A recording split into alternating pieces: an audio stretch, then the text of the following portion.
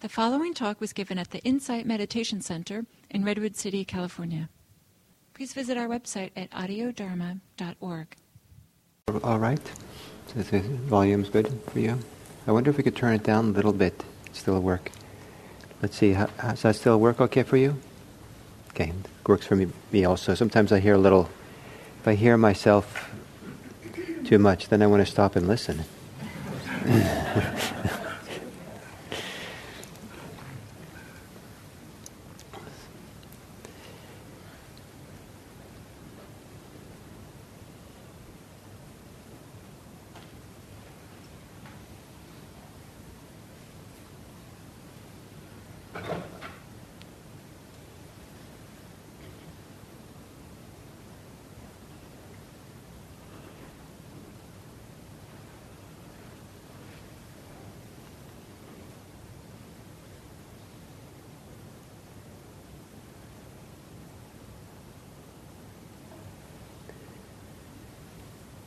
Okay, so this evening I'm going to continue on the series that I'm talking about, which is the 4 foundations of mindfulness. And today we're going to start discussing the 4th foundation, which is the foundation of the Dharmas. And I'll explain what this means, the Dharmas. But I want to say some introductory words about this practice of mindfulness and the sequence of these 4 foundations of mindfulness. That there are 2 important ways that mindfulness works, in a sense. One is that it works right away. It's kind of instant benefits. And the other is that it works in time. It's involved in a progressive sequence of deepening practice, maturing practice. And both sides of this are important. The first one, that it works instantly, is one of the great pleasures of the practice. That there's something about a moment of mindfulness, when we really understand mindfulness itself, that is deeply satisfying. There's a degree of liberation or freedom to be found, because a moment of clear mindfulness, there's going to be no or very little clinging or grasping or resistance or contraction. There might be, all around it there might be clinging and contraction, but in the moment, if mindfulness is really clear, in that moment it's kind of like, for the moment, the windshield wipers have cleared the rain off the windshield, and you know it's not going to last. But for that, for a moment, you can see clearly out. And when I first realized this in my practice, I made me very happy. And but to come to that clarity of seeing the momentary kind of power of mindfulness, sometimes it takes the second benefit of mindfulness, and that is the practice of mindfulness grows over time. And initially it might not be so obvious that it's so beneficial right away, the instant benefits, but as the practice of mindfulness slowly grows, with time, the present moment clarity of awareness of mindfulness stands out and higher and higher. The way that the 4 foundations of mindfulness are presented, they're presented sequentially, as a path that unfolds and deepens as one does it. And the path begins in this famous teaching of the Buddha. The first instruction is to put aside greed and distress for the world. So in order to do the practice, it says first, put aside greed and distress from the world, which is very confusing for people who come to the practice because they're consumed with greed and distress, and they want to practice mindfulness so they can become free of it. And then the first thing you're told is, put it aside. But I don't know how to do that. I thought I was going to practice mindfulness to learn to do that. So the way that I understand this instruction is that in order to really deepen in this practice, especially in meditation, we have to be willing temporarily to put aside our concerns with the world. Temporarily put aside the mind's tendency to go outward into the world to think about the things that we want and to think about the things that we're upset about. And the world has plenty of things if you like to be greedy and upset. You have no shortage of things to get upset about and greedy about or want. And there can be fantastic reasons to justify doing that. And so, but in order to do this practice, there has to be at least temporarily an attempt to put it aside, to somehow separate yourself from a concern with the world around you. Some people will strongly complain, protest, that somehow this is a world-rejecting aspect of Buddhism, that somehow we have to turn away from the world in order to really kind of clean the mind or develop the mind in some deep way. People complain, but I think no one complains when you say, I have to go into the bathroom by myself and take a shower, and you do it alone. You shut out the world, and you're not available to anyone, and it's really, and we benefit, the whole world benefits if we...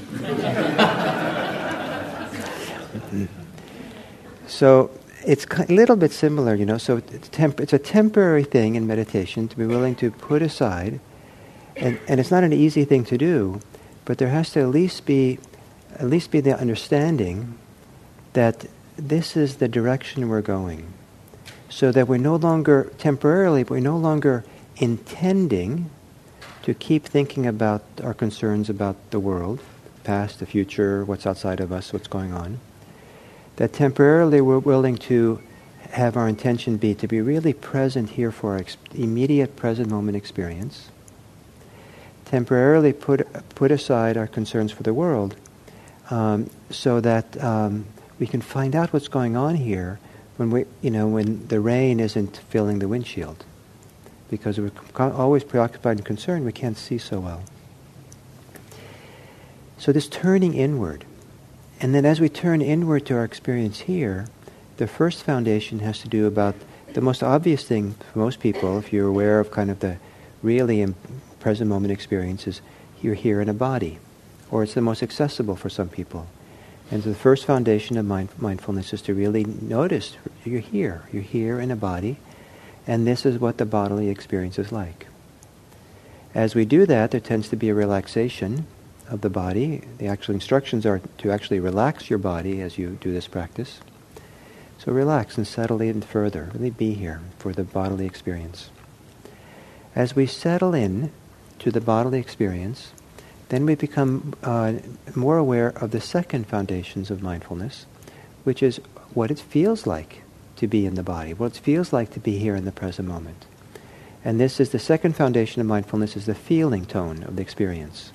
We start noticing more acutely, this is pleasant and this is unpleasant. Wow, I didn't know I was feeling so bad.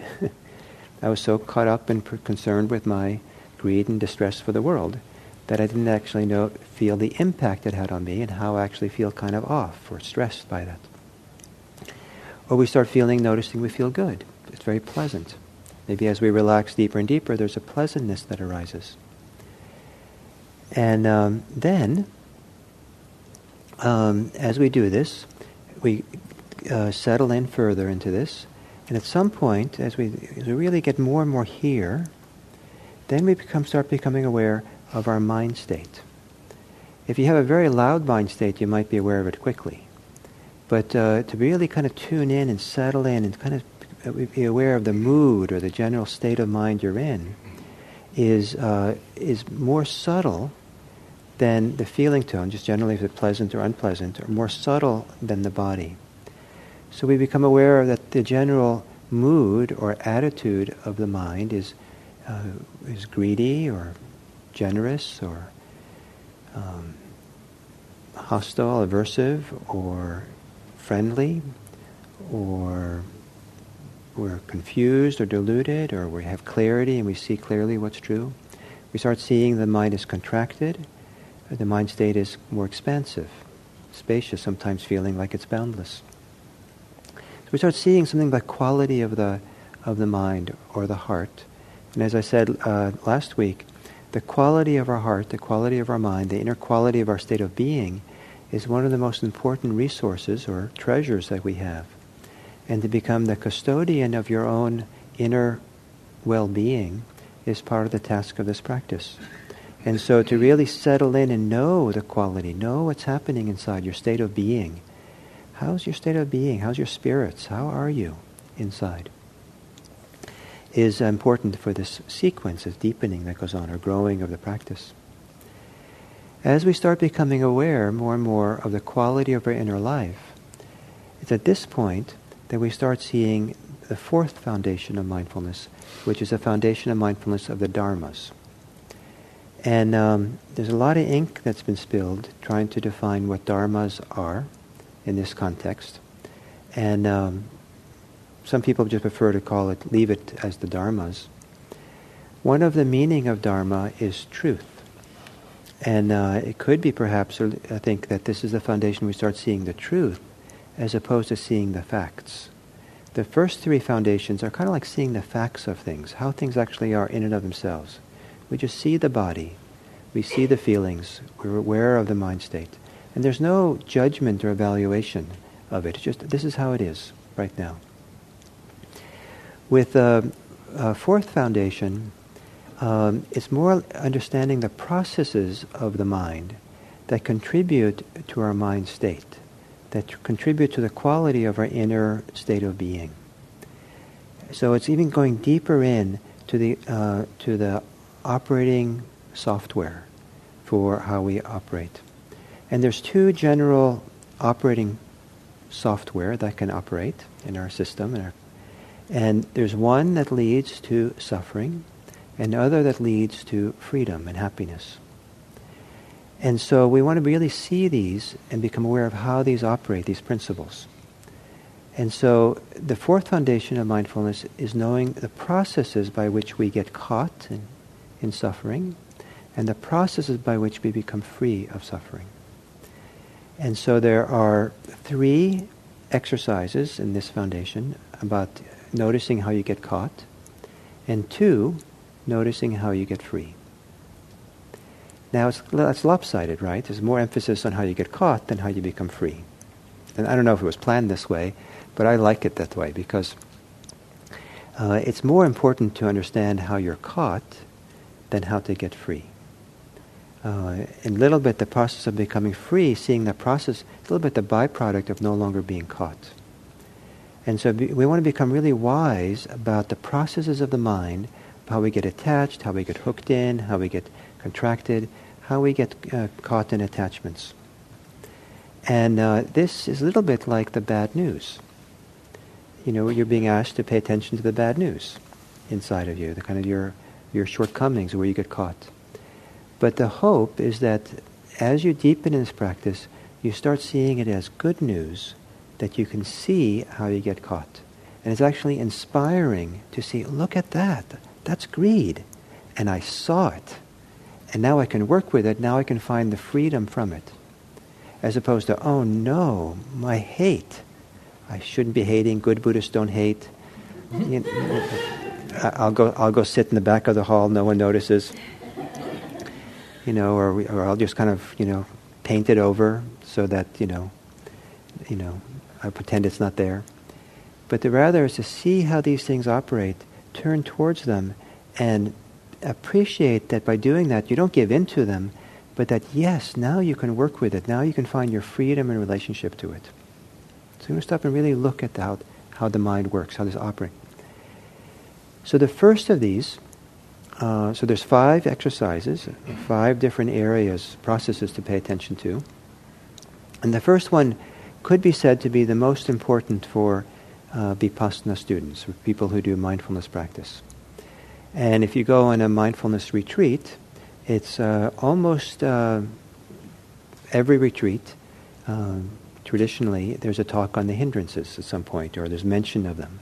The 5 hindrances is the first process that we study, the first dharma process, first truth that we start noticing. And we start noticing these hindrances are, the word hindrance in the original language of Pali means to cover over. in English it became the hindrances. They cover over, or they hinder, our capacity for wisdom. They hinder or obstruct or cover over our insight. And they hinder our capacity to have clear, stable, concentrated mindfulness, to really be here and pay careful attention. And so the windshield has to somehow become clear enough to see, and the hindrances are the rain, maybe, or I don't know, the boulders. There's a boulder with this last week right up on Lake Tahoe and the freeway. So there's the boulders in front of our way, and we have to kind of see them. And because if you don't see the boulders in front of you, there's going to be an accident. And the hindrances are accident-prone phenomena in our minds. They cause a lot of suffering. There's 5 of them. There's actually 7, but there's 2 pairs that are considered kind of in the same category. So there's greed, strong desire. There is aversion or ill will. There is sloth and torpor, restlessness and worry, and doubt. Those are the 5. So these are the 5. If you're going to do this practice, you should memorize this list. And because you want to kind of begin to, when you sit down to meditate, you want to be able to notice when one or the other are operating. If you're lucky, then only one operates at once, at a time. Sometimes there's multiple hindrance attacks. So you want to be able to recognize them, because in the recognition, the clear recognition is where we begin finding our freedom from them. The clearer the recognition, the less that you're in them. It's kind of like stepping back and seeing it, as opposed to being in it and having it control you and run you or influence you. So, but you can't really recognize it that way, in a way that's freeing, unless you learn to pay attention to it and learn to recognize it. So I would recommend those of you who are really interested in this practice, memorize this list of 5. There's a beautiful analogy given for the 5 hindrances, and it's an analogy of a bowl of water that you can lean over, and if the water is really still and pure, you can lean over and see a reflection of your face in it. So in the ancient world, I guess mirrors were not that common, so they used the water to see, and so they had these mirror bowls, maybe. However, if you put a red dye into the water, you don't see clearly. There's a lot of red dye, you don't see at all, because there's no reflection. And that's supposed to be like greed or sensual desire, strong desire. It's like everything's colored with my desire. You don't really see accurately. Or if you take the bowl and you boil the water, and the top of it is boiling, like bubbles, you're not going to be able to see if you have the mirror effect. You can't see either. And that's what it's like when the mind is consumed with ill will. It's boiling over and it doesn't see clearly. Then you have the bowl where the water is covered with algae. And so just like thick algae, it's kind of like nothing moves because it's so thick. And that's when the mind is with sloth and torpor, tiredness and lethargy. And then the 4th analogy is that of this bowl of water, that the wind is blowing and churning up the water and spinning it, and maybe in a little bowl there's whitewash, or and that also you can't see because it's all churned up from the wind. And that's like agitation and worry. The mind is all agitated and so you can't see clearly.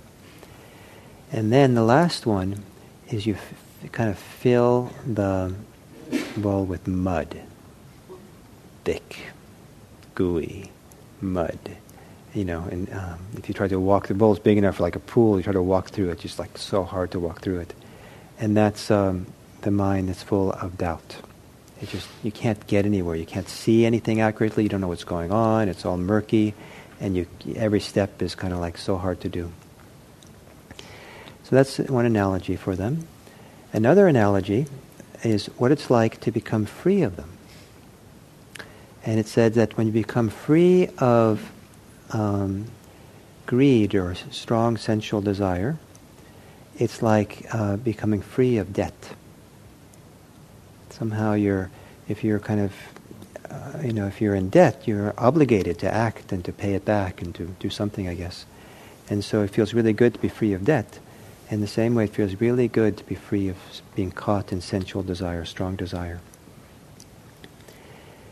To be free of illness is to be free of ill will, because with a strong anger and ill will, we talk about having a fever. We're all hot, and it's kind of like a dis-ease when we're consumed by ill will. And there's a story of, in the 1800s, an English physician who had such a problem with anger that he said, the next person who makes me angry is going to be a death of me. And I don't know if it was the next person, but sure enough, at some point he had a heart attack from his, when he got caught up in this fury he had. And then to be free of sloth and torpor is to be get free of prison. Because something, if you're kind of too lethargic, too caught in your kind of tiredness and boredom and lethargy, it's like you're kind of stuck on your couch or something. You can't get out of your house, out of bed. And so you can't do anything. And so to be free of that is to be out of prison. Then the Buddha said to be free of restlessness and worry is to be free of slavery. Because if there's a lot of restlessness and worry, it kind of consumes you, takes you over, and you're walking around in circles, or kind of just can't sit still, or it drives you, and you're not in charge. And so it's kind of, you're a slave to your restlessness and worry. And then the doubt is to be free. Let's see. Doubt is to be free of to have escaped or crossed over a dangerous desert. So you're kind of parched when there's doubt, maybe. But it's dangerous to live in the world of doubt, and you could end up just kind of fading away or getting dehydrated and dying or something, I don't know. But when you're out of the wilderness, you're out of the desert, that's when you no longer have doubt. So it feels pretty good. So these analogies are great analogies for one, I think, for a particular reason, and that is that each of these things, when you're free of them, prison, slavery, illness, death, all these things, I think it's a fairly common phenomena for people to be happy, at least initially. Finally, I'm out of prison. This is good. Finally, I'm no longer in debt. This is great.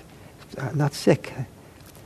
Because one of the functions, or one of the things we want to avail ourselves in this practice, the Buddha pointed to over and over again, is when you become free of these hindrances, allow yourself to be delighted.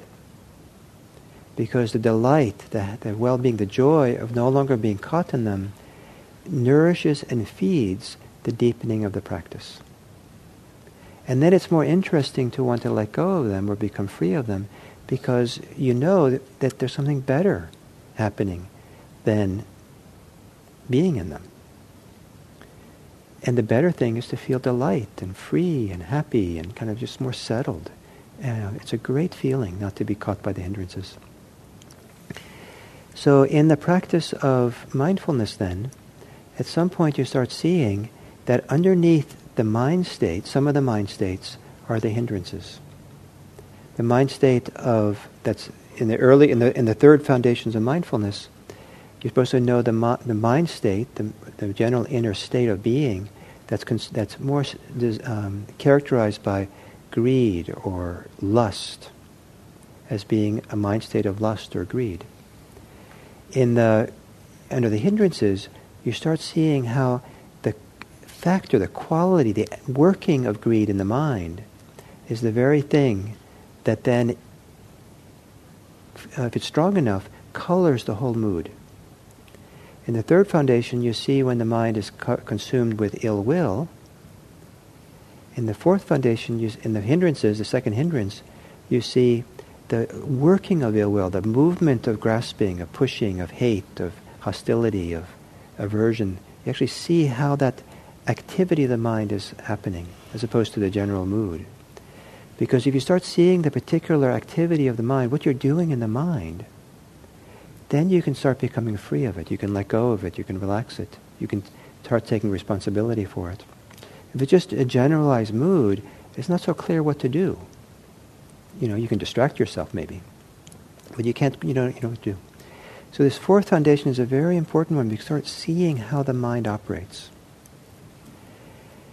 With the hindrances, it's very powerful just to see them and step back, see they're present, step back from them, see them more clearly, and that encourages this process of deepening in mindfulness. But the Buddha didn't stop there. The instructions are also to see if they're present, and then understand how is it they arise, and what does it take to let go of them, and what does it take to prevent them from arising again in the future. And so here is where the wisdom begins to operate. So this in the fourth foundation called the dharmas. It's also the wisdom factor, the truth, how things work. And we start seeing that not just that the hindrances are present, we get wise about what are the conditions that brought them about. So it might be, for example, that you're really stressed or really lonely or feel really kind of empty in some way. And so, and in reaction to that, to comfort yourself or distract yourself, we go look for some kind of sensual pleasure, some kind of object of desire. It could be a whole range of things. It could be food, it could be alcohol, it could be drugs, it could be sex, it could be pornography, it could be TV, it could be the computer, it could be all kinds of things that are not that generally so healthy for us, and that often form a loop where if we do that kind of addictive behavior, that kind of in order to try to kind of deal with our inner unease, it can often create more unease, get us more alienated, more disconnected. And then there can be a stronger desire to do more of that behavior. And sometimes some people get caught in a vicious cycle of it. And so if we know that I feel lonely or stressed or feel empty inside, that's a condition for getting caught in the hindrances, then we maybe can look for more healthy ways of meeting that, taking care of that. Are there healthy forms of pleasure and well-being that can fill us? There are things we can do, and there are things we can do. Or ill will. It might be that the conditions for ill will is that we are filled with expectation. And if our expectations are not met, some people get very frustrated and very angry.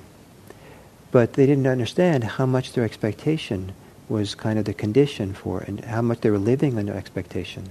Sometimes expectations weren't reasonable, but we kind of were thinking this is how. So we start seeing how the conditions by which that give birth to the hindrances. So that also requires us to really take time with them, look at them, be with them, see them, see how they operate, be quiet, calm enough, centered enough in our normal life that we can start tracking what is going on that leads up to them. And then as we get more familiar with how all this works, then it becomes easier to discover how not to get caught by them, how to step back from them, how to let go of them. I don't have to do that. I can relax. And we start learning the different techniques we can to kind of settle them. Some of these hindrances are dealt with through what's called antidotes. Sometimes people will practice loving kindness when they have a lot of ill will or anger. Sometimes people will practice relaxation, practices when they feel a lot of restlessness. Sometimes people will, the classic antidote for sloth and torpor is clarity, clear mindfulness, stronger mindfulness. Really kind of see what's going on here. Try to wake up, brighten up the mind.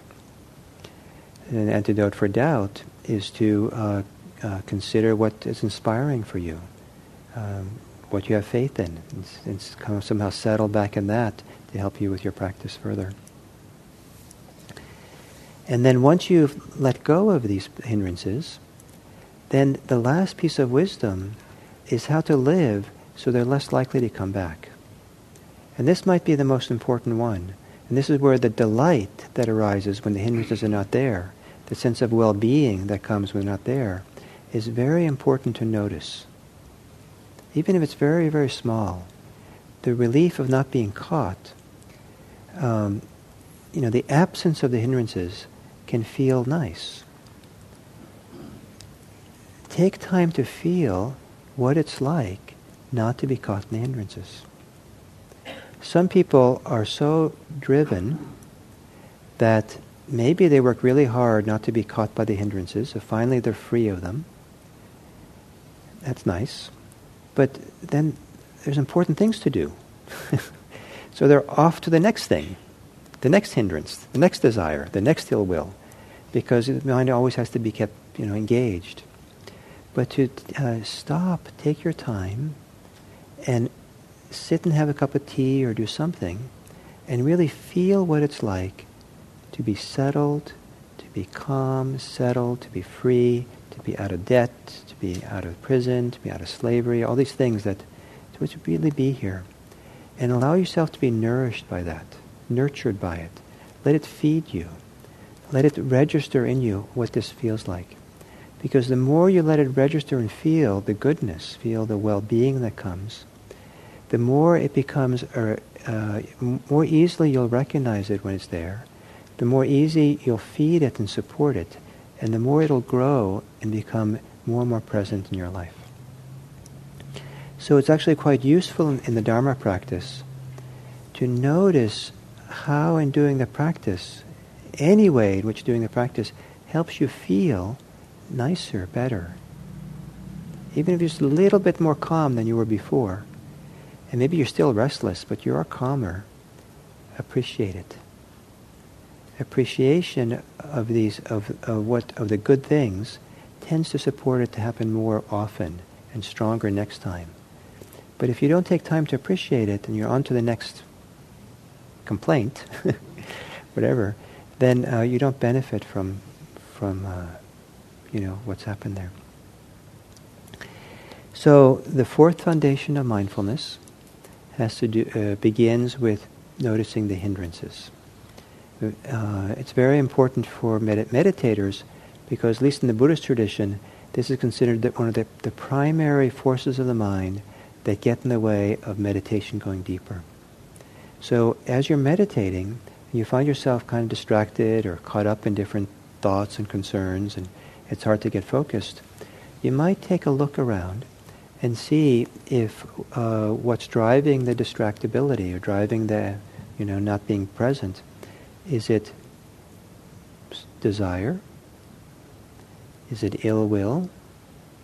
Is it sloth and torpor? Is it restlessness, agitation, or worry? Or is it doubt? And if one of these categories of five are present and you see it, I'd encourage you to be happy. Not happy because you're content that they're there and it's like, let's get into it better, but rather happy that you see it, because seeing it is the Dharma door. Seeing it is the step forward to developing the wisdom we want to learn. And so you need to have these hindrances present enough so you can develop wisdom about them. If you're in a hurry to get rid of them because they're rather embarrassing, then you won't learn about them. So look for opportunities. Next time you're meditating and a hindrance comes along, said, finally, great.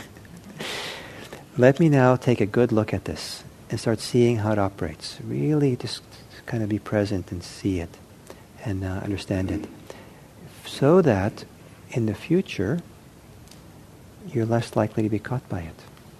So at some point in the future, you can create the conditions where it doesn't arise at all. And then you're free of those. So, we have 5 minutes or 6 minutes. Do you have any questions or comments you'd like to make about that? Yes?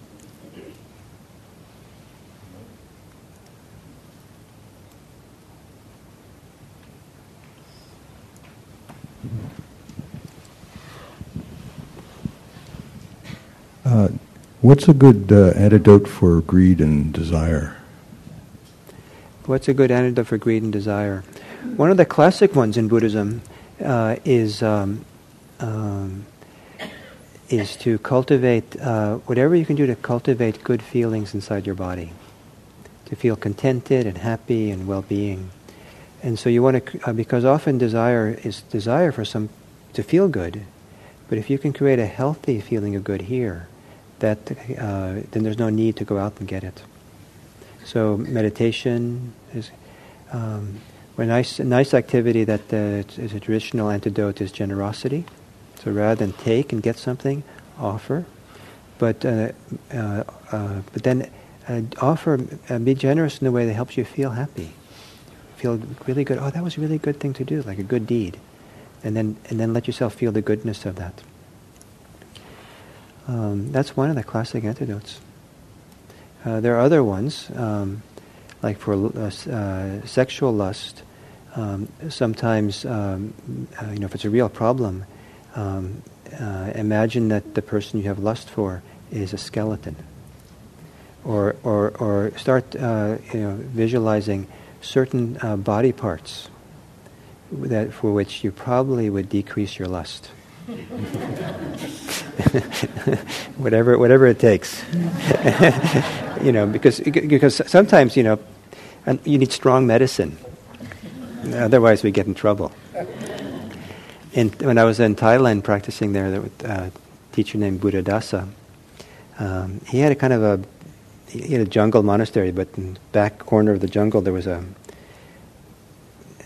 kind of a meditation hall.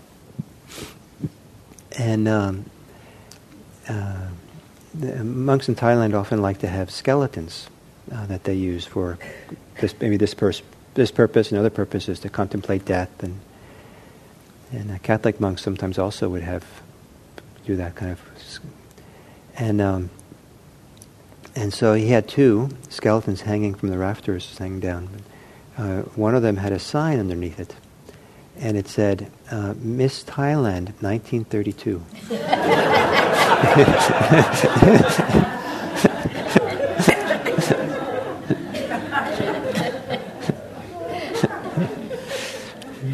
So there are these kinds of antidotes.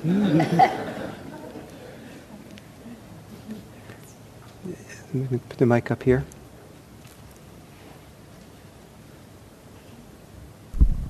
Thank you. I've tried some of the antidotes that you talked about.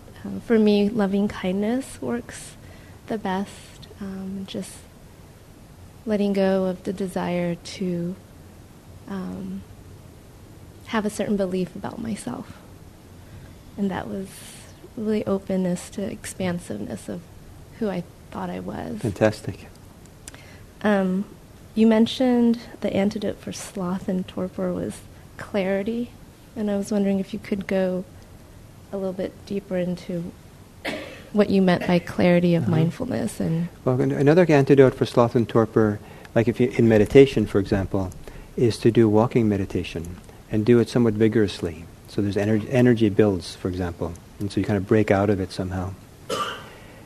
Then clarity means that brighten the mind. So usually the mind is kind of like mud, swamp mind, and so you need to apply more energy of some kind, and so it's mental energy to try to see or brighten the mind to see more clearly, and so you do it in small little, moment-to-moment dosages. Oh, this is sloth. this is tiredness, this is dullness, I'm really dull, this is what it's like, oh, it feels so heavy around my eyes, this is just keep looking, keep recognizing. And some people find using the mental notes very helpful when they're sloth and torpor. Just keep an ongoing, tiredness, heavy, sloth, hearing, touching, feeling. Just kind of note, and maybe pick up even the speed of the noting, just to get more energy. And that sometimes will help it to break through. And then for many Americans, it helps a lot if you get enough sleep. Maybe we're kind of a sleep-deprived culture.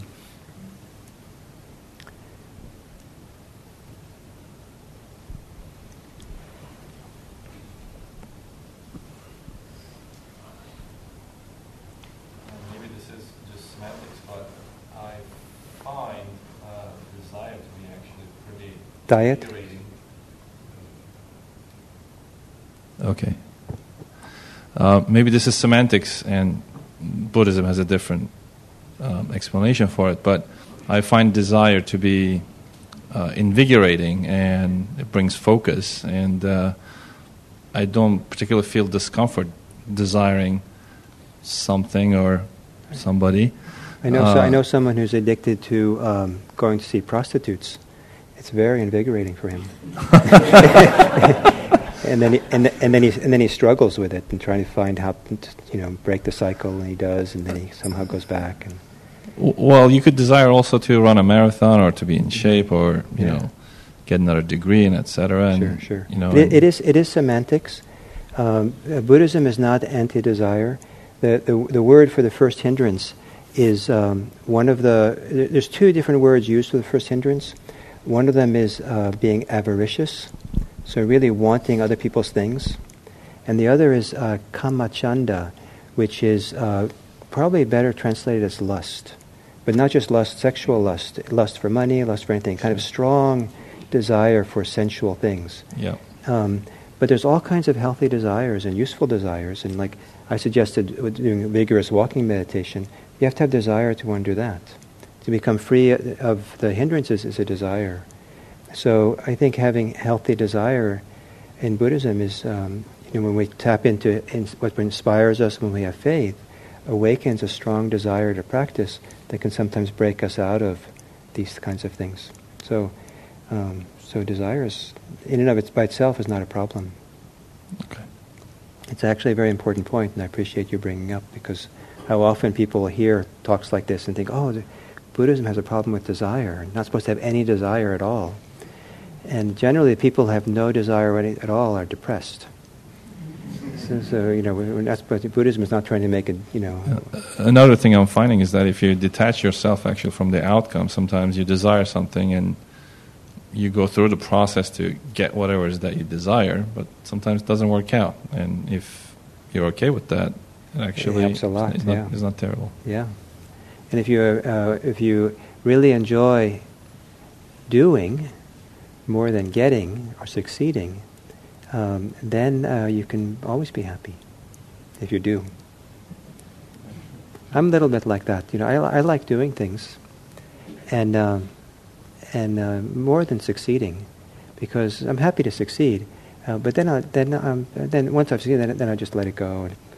And kind of, it's like the water that washes off the boat and disappears, and then I'm on to the next thing that I like to do.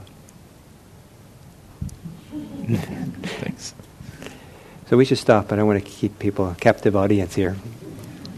So it's after 9 o'clock. So thank you all very much.